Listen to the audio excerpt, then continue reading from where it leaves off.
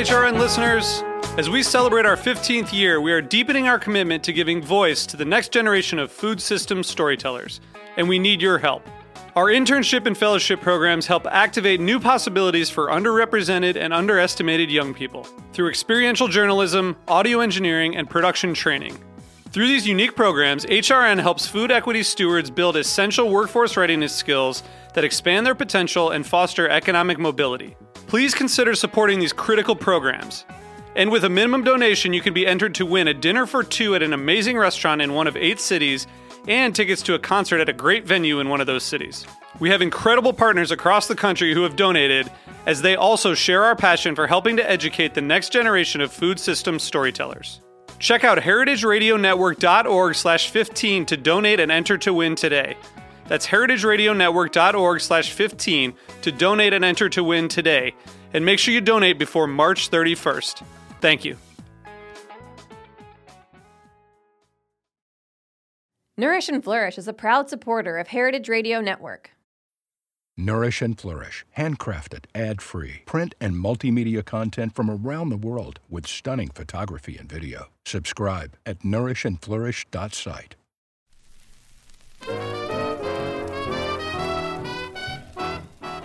This week on Meat and Three, we're diving straight, no chaser, into the delicious crossover of the food and jazz worlds. And I think that sense of nostalgia is what makes it hard to do New Orleans food well, because people just have these memories of these dishes. Certainly people from New Orleans, like, you're never going to make, a gumbo as good as their mother or grandmother made, right? Comfort food, you got to get your hands dirty, and the jazz as musicians, it's like it all goes together very well, Check out Meat and Three, HRN's weekly food news roundup, wherever you listen to podcasts.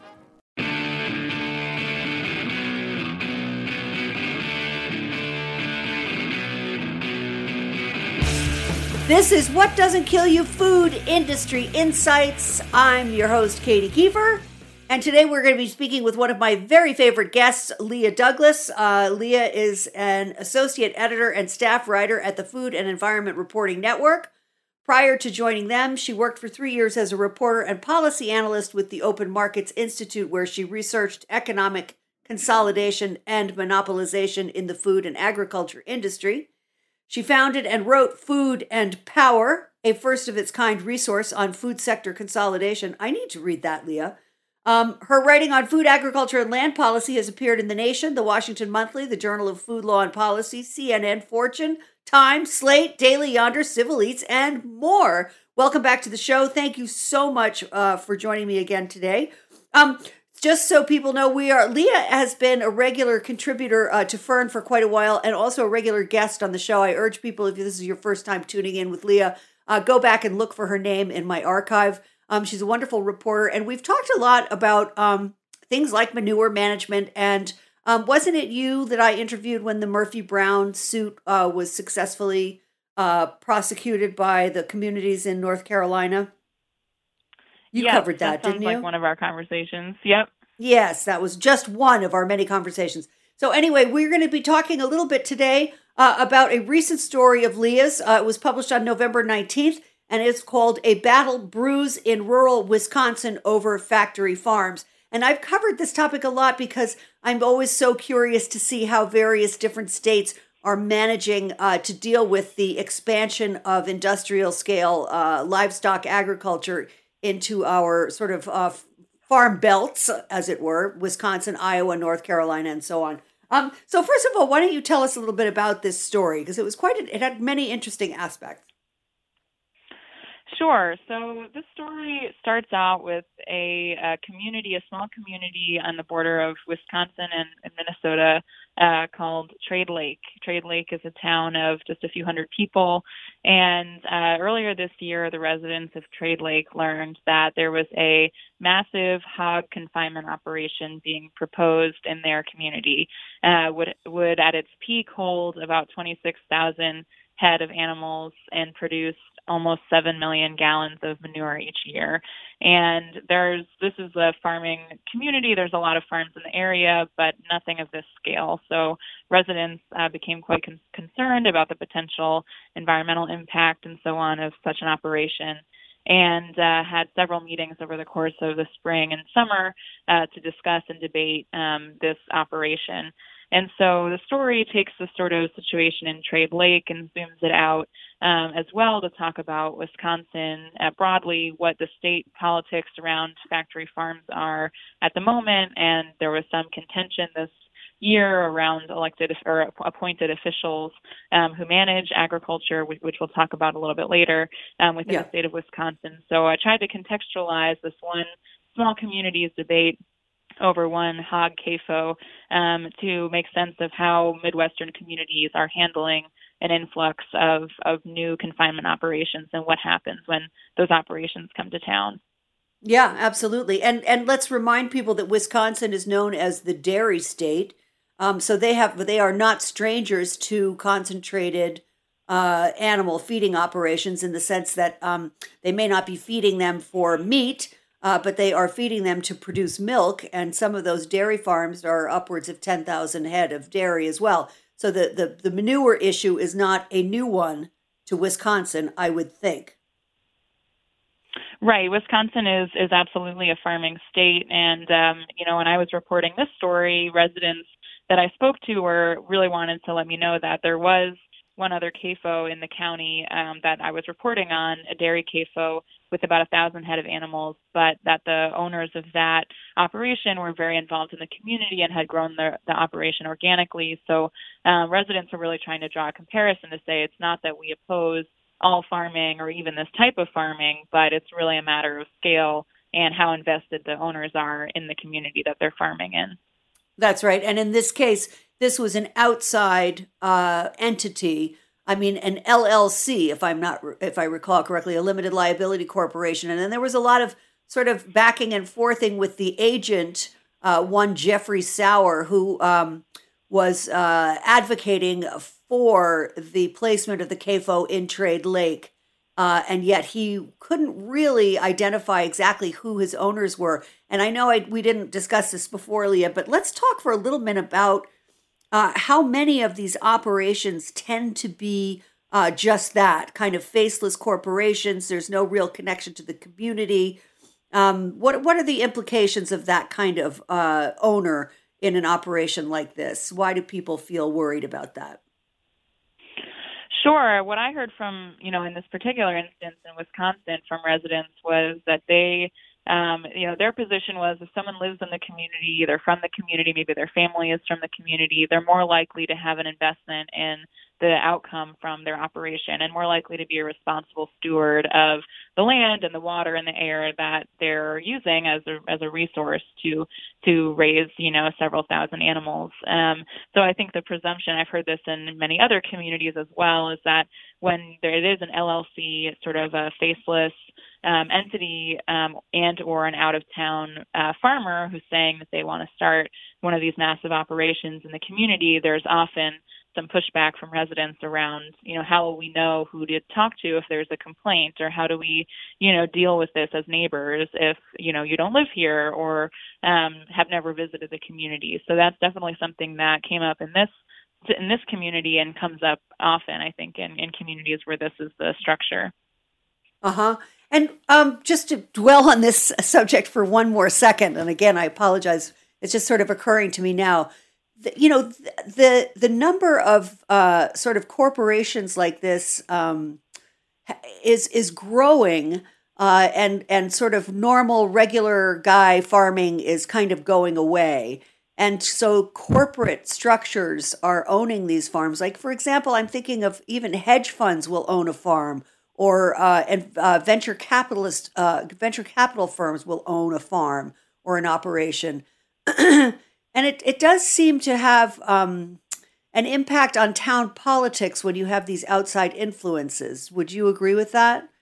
Like it does, like they pay money. They will buy an election, for example. Do you think that's something that happens pretty regularly?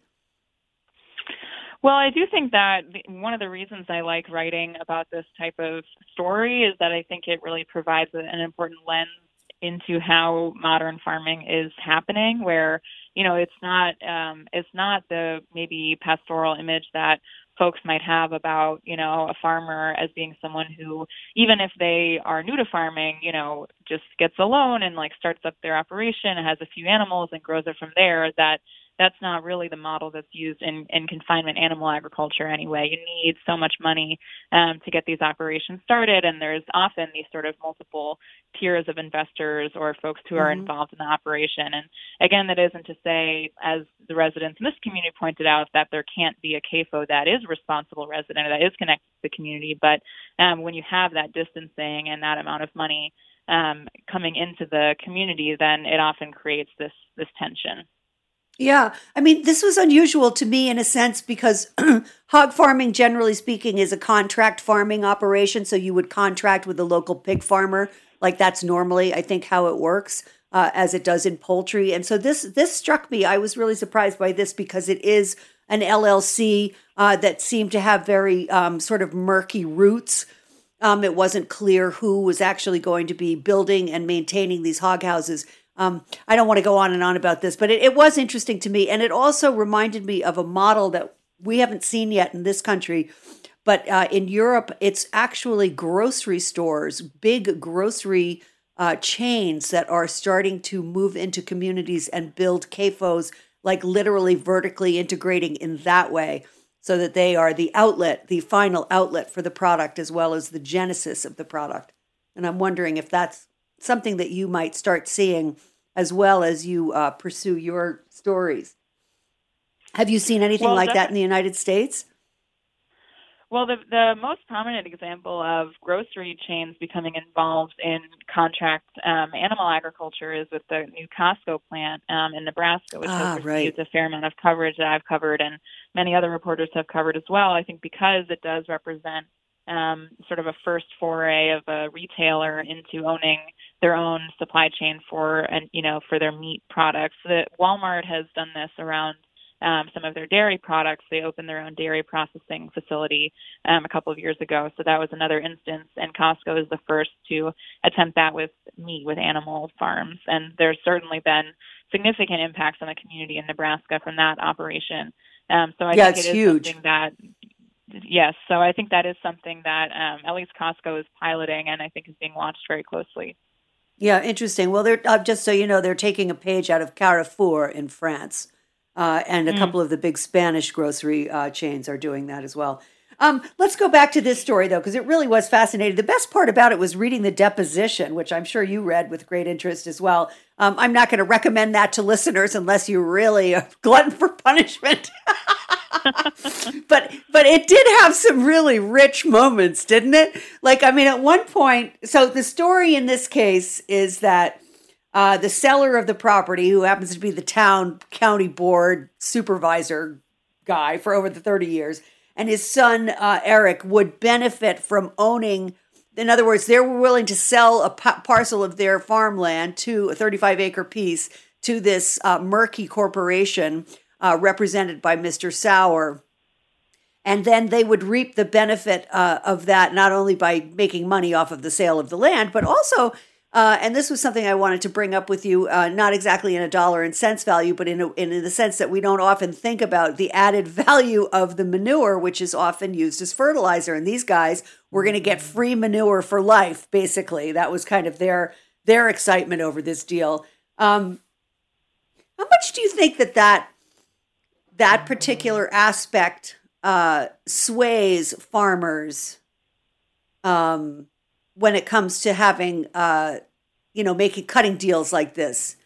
Do you think that's something that is often negotiated or thought about? I mean, let's figure, if it's assuming you have a couple thousand acres of land that you're putting fertilizer onto, it seems to me that free manure would represent a significant cost savings. What's your sort of ballpark, do you think, on that? Yeah, so Just for some ballpark, context obviously on not. that deposition, so essentially what happened in this case, and this was a really interesting aspect of the story, was that the town board chair of Trade Lake, as you said, his family had entered into a conversation with the person, the middleman, Mr. Sauer, who was negotiating the hog farm on behalf of the LLC, and that they had offered to sell a parcel of their land where the hog farm would be located.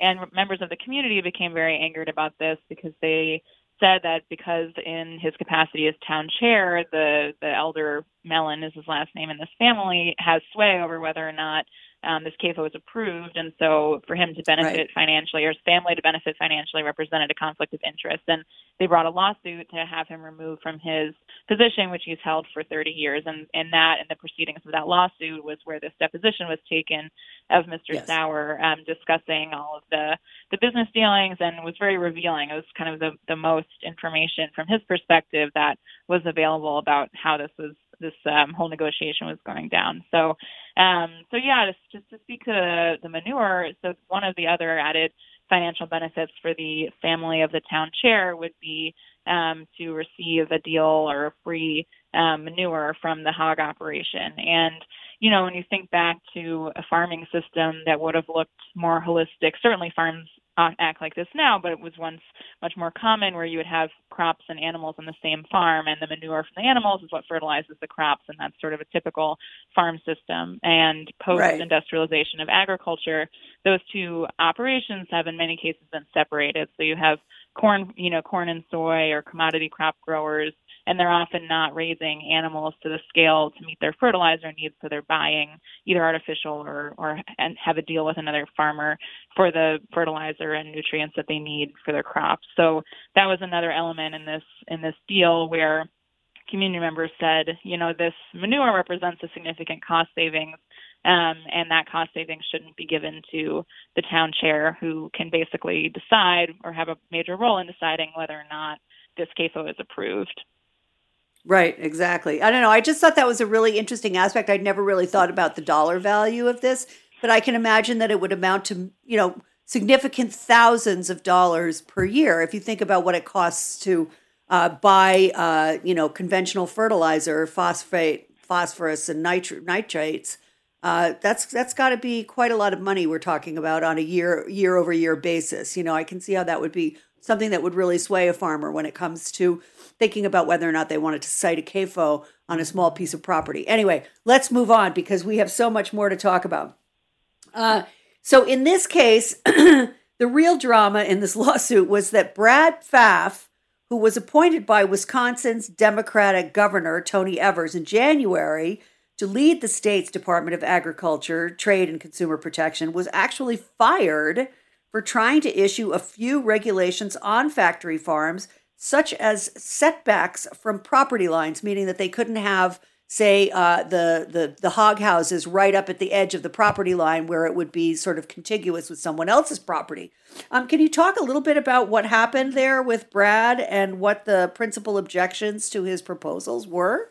Because that seems like a pretty benign suggestion to me. Like a basic good neighbor policy kind of suggestion, if you know what I mean. Sure, of course. So Brad Pfaff, as you said, was appointed to this position earlier this year, and because of state politics in Wisconsin and how the GOP-controlled Senate is navigating Democratic governorship, that party has stalled confirmation of several of the governor's appointees. So Pfaff has been serving as head of the agriculture department in sort of an acting capacity. And what essentially happened earlier this month was that the Senate refused to have him confirmed. So functionally fired him is sort of the more colloquial way to put it. And so there's a lot going on as to why that particular action was taken. One thing that was a major factor in the reason that the GOP was concerned with, was angered with Pfaff, was that he was promoting some rulemaking that would implement some new regulations on large livestock farms. And the most notable of those changes would have been to increase the amount of distance required between structures on a farm, buildings, manure lagoons, and so on, and the property line, which is called a setback. And setbacks are a very common regulatory tool to give basically a buffer to farm neighbors and to try to address some concerns that neighbors might have with air quality and smells, things like that, coming off of large CAFOs.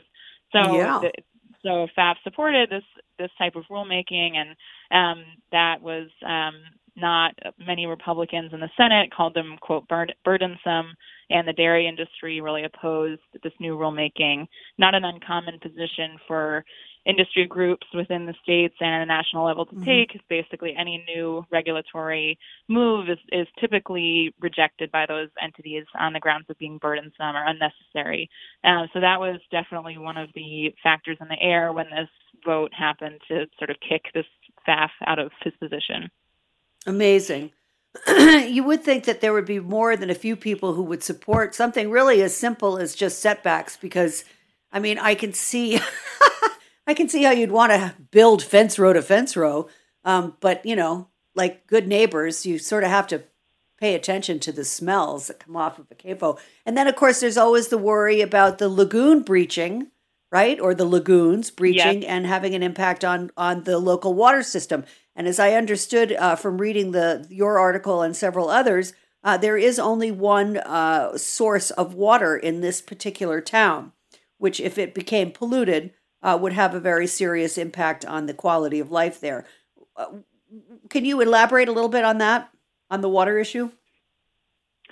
Sure. So back to Trade Lake, zooming back in on this one community, water was definitely at the core of the community concerns around this particular operation. And again, the folks that I talked to really wanted to make it clear that they were not anti-farming. That's often a characterization of community members who push back on new types of farming operations. Many of them are farmers, as is often the case. In these rural communities, folks grew up on farms, they are farming. But there were a few particular aspects of the location of this CAFO that worried the community. One was that it would be located right near a tributary of a larger river. Another was that there's a aquifer that the town draws the majority of its water from that would be sort of right underneath this proposed site. And so those were the particular issues that community members were referencing to say, we need to look specifically at the impact on this water source before we can move forward with this operation. Yeah, absolutely. And just to pull back from the Trade Lake, this is a problem that is endemic to farming communities that engage in large scale livestock agriculture. This is not unique to Trade Lake by any means, and we've seen by looking at the case of, say, North Carolina, how often those lagoons breach and the impacts on the local water qualities there, which I would think would raise, something of a cautionary flag to those who want to build new ones, but apparently not. So let's. What happened after Brad was dismissed? Essentially, how did the community respond to that? Well, it was interesting. I had an interesting conversation with the government relations director of the Wisconsin Farmers Union, which had supported this rulemaking on increasing the setbacks. Continually acts around regulating factory farms. And the position that from that organization was to say that that agriculture here in the state of Wisconsin has sort of become a, quote, proxy war between different political interests in the state, that there were a lot of it was sort of becoming weaponized almost as a way for the GOP to get its way. It was sort of the position of this person. And we had, I included this in the story, the perspective of, the community members who live in Trade Lake and in many other places and in Wisconsin they're really coming at this from a place of wanting to have a neighborly, good faith conversation about how to even if they did approve this type of operation, just how to keep it as safe as possible for the community. And right. I think that the ouster of this FAF from the agriculture position indicated the type of politicking that was pretty far removed from the culture and values that the community, at least the folks in Trade Lake that I spoke to, were trying to promote, which is, we're trying to have an honest, upfront conversation. And yes, we might have different opinions, but at the end of the day, they maybe saw it as a little bit of dirty dealing. So sort of remains to be seen what the continued sort of fallout of that will be, or who a new appointee will be in that position. But it didn't sit well, to say the least. Yeah, really. Well, I mean, I digress one more time, and you'll forgive me, and then we're going to take a short break. But I'm just going to point out the similarities in this scenario with what was happening in Iowa. I'm sure you followed the story with the Des Moines Waterworks and the wonderful guy, Bill Stowe, who sadly passed away last year. But if you recall, he ended up bringing a suit against the upriver farming communities to demand that they do a better job of managing their nutrient overflow, which was polluting the water source for Des Moines. And it ended up being a very similar scenario in which essentially the GOP, including the GOP governor at that time, Terry Bradshaw, I think that's his name. Was that his name? Bradshaw? Brad something? Anyway, brain dead is how I heard him referred to by locals, who ended up becoming our ambassador to China. But in any case, it became a very similar thing where what was meant to be sort of like, let's get together and figure out how to solve this problem became a lawsuit, that went all the way to federal court and then was tossed out for various reasons. But anyway, I digress. We will take a short break whilst we hear a sponsor drop, and we'll be right back with Leah Douglas talking about managing CAFO encroachment into your town. Stay tuned.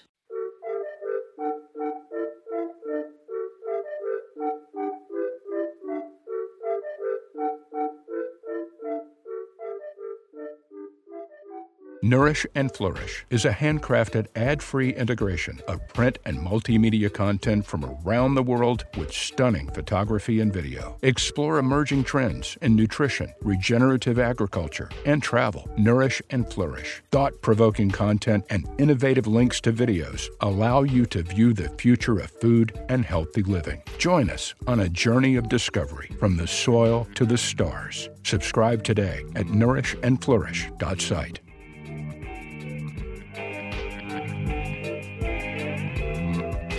This is What Doesn't Kill You, Food Industry Insights. I'm your host, Katie Kiefer. We're talking about CAFOs in Wisconsin. My guest is Leah Douglas from the Fern, the Food and Environment Reporting Network. Leah, let's talk a little bit about the deposition that the agent, Jeffrey Sauer, who was looking to effect this land sale, which really had some very comical elements to it, I have to say. But he described the community pushback by Mr. Pfaff, the ousted, commissioner, or what have you, and the other residents of the town who were worried about the impacts on water quality. He described them in the deposition as a bunch of pricks who were selfish and only concerned with themselves. And I just couldn't get over his aggrieved tone. Of course, he himself stood to make money if the sale went through. Obviously, that was revealed at one point. But as somebody who covers industrial agriculture all over the country, this whole episode demonstrated something to me that we were just talking about before the break, which was the sort of weaponizing of local politics, the kind of us against them attitude that characterizes so much of our daily discourse in this country. Have you seen that kind of, for non-farming folks, this guy sounds out of his mind, right? And for farming people, I guess it seems like he makes sense. What do you see as you go around the country reporting on issues like this? Well, this is an interesting point of discussion because I certainly was taken aback by some of the strong language used in this deposition. Had to keep I was revisiting my shock that he knew he was under oath and continued to sort of move forward in this very brief fashion, as you said. And he was reminded often that he was on the record, as we would say in the business. But yes. So I think this is a good example, though, of sort of the tenor that this type of debate can take on, and again, why I think it's so compelling to cover these issues at the hyper-local level, because, I think that this community in Trade Lake is a very typical example of how the crux of an issue around one CAFO can become a flashpoint to talk to have a debate or to sort of play out all the tensions that could ever arise around factory farming. One conversation comes to represent the whole in a way that is that can have really detrimental effects on a community. And I think in my experience, someone like a sour who represents the sort of more conventional livestock animal agriculture approach and wants to move forward with this type of operation with 26,000 head of animals, they often see these types of operations as an economic booster to the community. And sometimes they'll promote that it will bring jobs or just add an economic stimulus. And because so many small rural communities are experiencing, an economic depression, then that's supposed to be seen as, new possibility for this community. And anyone who opposes that type of framing is then characterized as anti-farming, quote unquote. And as we discussed earlier, many times the concerns about new industrial operations come from farmers because they are themselves perhaps the most invested in clean water, clean air. Everyone is invested in clean water, but, they need all those resources for their own operation to become successful and to stay sustainable. So it often becomes this sort of these false lines in the sand where it's actually farmers on both sides, and the farmers who are concerned about the environment are characterized as not interested in the economic well-being of the community. And so that is this, I think, this tone is not dissimilar to, perhaps more vulgar than I've seen in other cases, but the attitude is not dissimilar, where the idea that by being concerned or having hesitancy about a CAFO, you would be selfish and only concerned with yourself, not thinking about the whole, is pretty common, I think, from what I've seen and how these disputes play out across the country. Yeah, it's fascinating to me because, in a way, I could see that, increased grain sales might be an economic boost to an area, but otherwise, the number of personnel required to run a CAFO is minimal. You're not bringing in hundreds of jobs. You're bringing in maybe 20 when you build a CAFO, or 30 at the most, right? It isn't the economic shot in the arm that they like to paint it as, unless a processing plant goes in next door, or some other sort of corporate entity picks up the initial product and runs with it in your hometown. So that's the thing that I always find very, very perplexing about these conflicts. That this kind of short-sightedness. And then it was also brought out in the deposition that this man, Jeffrey Sauer, didn't even graduate high school, which is perfectly fine. Certainly had no engineering degree, had no geological training vis-a-vis, where the aquifer was and how the lagoon should be sited and so forth. And so it was that the lawyer was able to bring out the fact that this guy, his only vested interest essentially was making money for himself and for the guys who wanted to buy the land for the CAFO. And that was also kind of troubling to see as well, that you have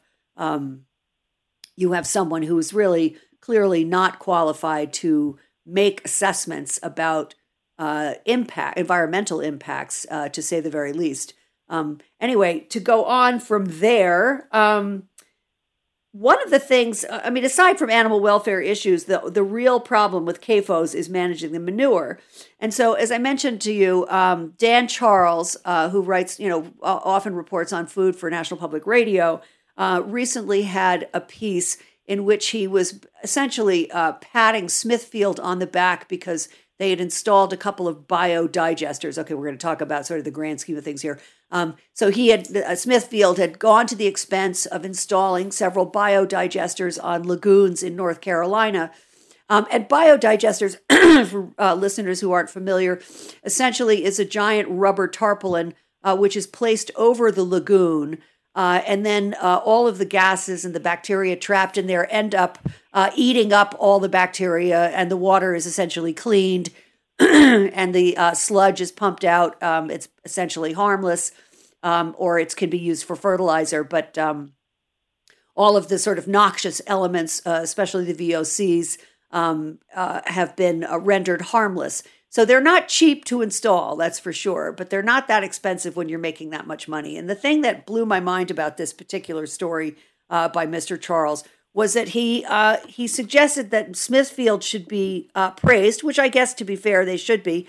But he also said that any other technology that could be proposed to mitigate the influence or the noxious qualities of hog lagoons was too expensive. And yet he didn't go on to say what those technologies might be. I wondered if you had any insight into those. And also, have you heard of any other companies going this far as to put biodigester aprons over hog lagoons? Sure. So biodigesters are definitely one of the more controversial topics that I've heard communities talk about in relation to how to mitigate the impacts from animal agriculture. And the main pushback that I hear from both residents of communities where there are CAFOs and also from experts in the field, scientists, researchers, and so on, is that essentially the system does nothing to address the biodigester solution does nothing to address the hog production or animal production system that it is participating in. That is to say, it's a cap, just what you described, like a physical cap on top of a lagoon that would interrupt the passage of methane into the atmosphere and reuse that methane for natural gas and other purposes. And of course, Smithfield or the other companies that own that manure, that own that operation, will be making some part of the money off of that recycling of the methane. So, I think this type of solution is seen as something of a Band-Aid by communities that are impacted by, as you said, manure, lagoon spills, seepage into the water system, air pollution that comes from these types of CAFOs, and so on. Excuse me. And I think Smithfield has been the company that I've heard the most discussed about in relation to biodigesters, perhaps moving with it quicker than other companies, although I have not researched it myself extensively. But I do think that this particular story in NPR did create a bit of a discussion because I think it is laudatory. And I would say that position is not the majority position that I've heard from communities that are actually impacted by confinement agriculture. Right. Well, it's difficult to know. As you say, it is exactly that. It's a Band-Aid. It does nothing to address the root problems, of which there are many. Yes, the most visible problem with any kind of CAFO concentrated feeding operation of any type is the manure. That's the one that has the biggest impact on the community, but there are a whole host of other problems with animal welfare and with labor issues, especially. I don't see CAFOs going away, so I would love to see more pressure, more regulations that would force companies like Smithfield to add these biodigesters to all of the farmers that they contract with. I've never thought that it was right that a farmer should be the one who has to manage and mitigate these problems, given that they are only participating in a system that is being set up not for their profit, but for the profit of a much larger corporation. So have you heard of any other systems like this? I actually invested money in a company about 10 years ago that I interviewed on this show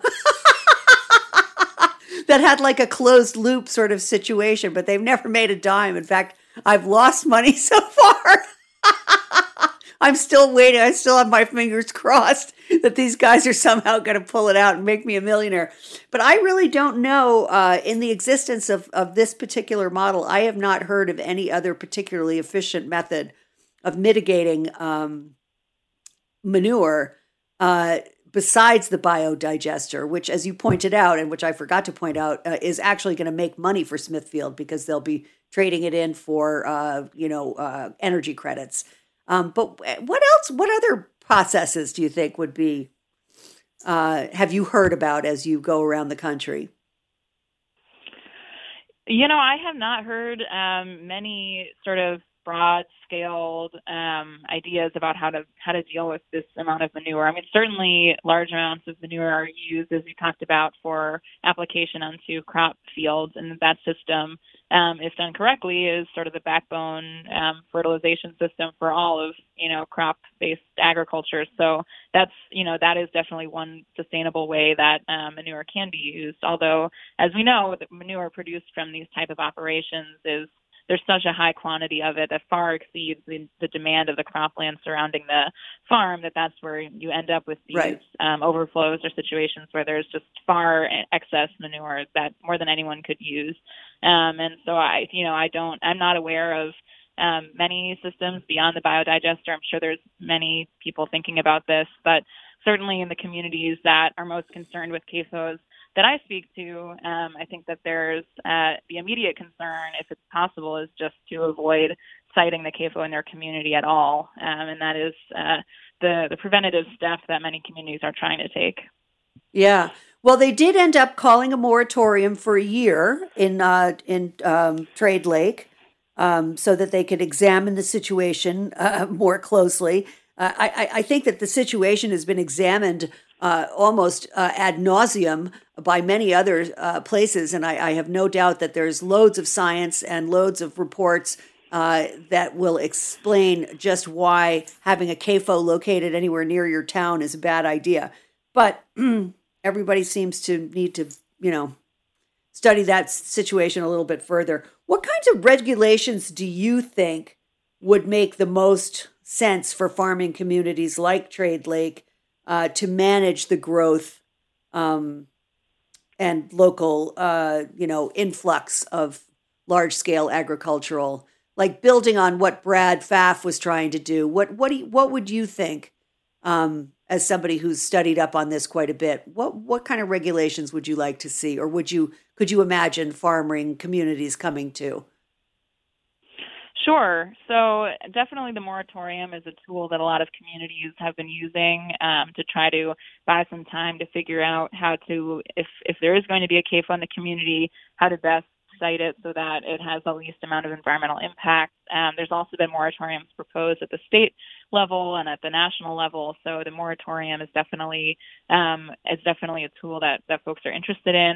And I think, one of the calls that I hear most strongly from almost every state that I've reported in is to have more control at the local level and more power in the hands of local authorities to be able to make decisive decisions about whether or not a CAFO can be located there and what types of setbacks, what types of other regulatory requirements those CAFOs will have to face. And unfortunately, that type of local control is something that has been degraded significantly over the years and has paved the way in many states for CAFO expansion to happen. In fact, I mentioned in this story that the state of Missouri just this past year unwound with a state law all existing county health ordinances that implemented more stringent regulations on livestock farms than the state required. So those were cases where I think it was about 20 counties had gone through a process to say in this county, if you have a CAFO here, it has to meet a higher bar than the state would require as a default. And most states require very little from CAFOs. So for the county to write up its own requirements, it takes an effort. And some of those ordinances had been in place for decades. And with one state law, they were sort of wiped out, and the ability to write new ordinances was also eliminated. And so that's the type of bill that the agriculture industry supports in many cases, the state level and at the federal level, to make it harder for small communities, for local communities, and for counties to have control over their own water and air resources. So that's definitely an area that I think a lot of grassroots organizing is happening around, and definitely at every term when those bills are introduced, there's a lot of pushback, and the community really tries to fight against it. Of course, the agriculture industry is much more powerful than many grassroots communities could even attempt to stand up against. So so that's the trend, unfortunately, that we're seeing, though I do think that when it is there, when it is strong, local control really has the power to put the decision-making power in the hands of the community, as opposed to the folks who will not be impacted by the CAFO. Right. Well, that is so interesting. We'll have to have a show just about that topic. Leah Douglas, thank you so much for joining me today. This is your moment to promote yourself shamelessly. Where can people learn more about Leah Douglas and her work? Sure. So you can follow me on Twitter. That's usually the best place to find out about my work. Is at Leah J. Douglas, and you can find the Fern Food and Environment Reporting Network at thefern.org or on Twitter as well. Absolutely. Great paper, great reporting. Always a joy to talk to you, Leah. Thank you so much. Thank you to my sponsor, and thanks, Matt, for engineering. We'll see you next week. Have a great week, folks. Thanks for listening. So long for now.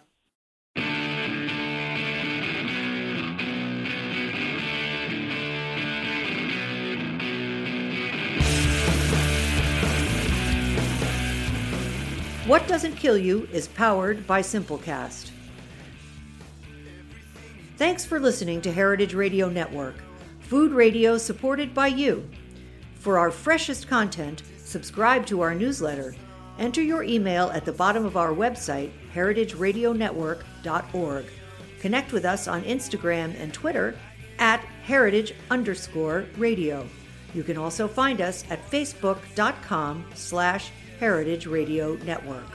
Heritage Radio Network is a nonprofit organization driving conversations to make the world a better, fairer, more delicious place. And we couldn't do it without support from listeners like you. Want to be a part of the food world's most innovative community? Subscribe to the shows you like, tell your friends, and please join the HRN family by becoming a member. Just click on the beating heart at the top right of our homepage. Thanks for listening.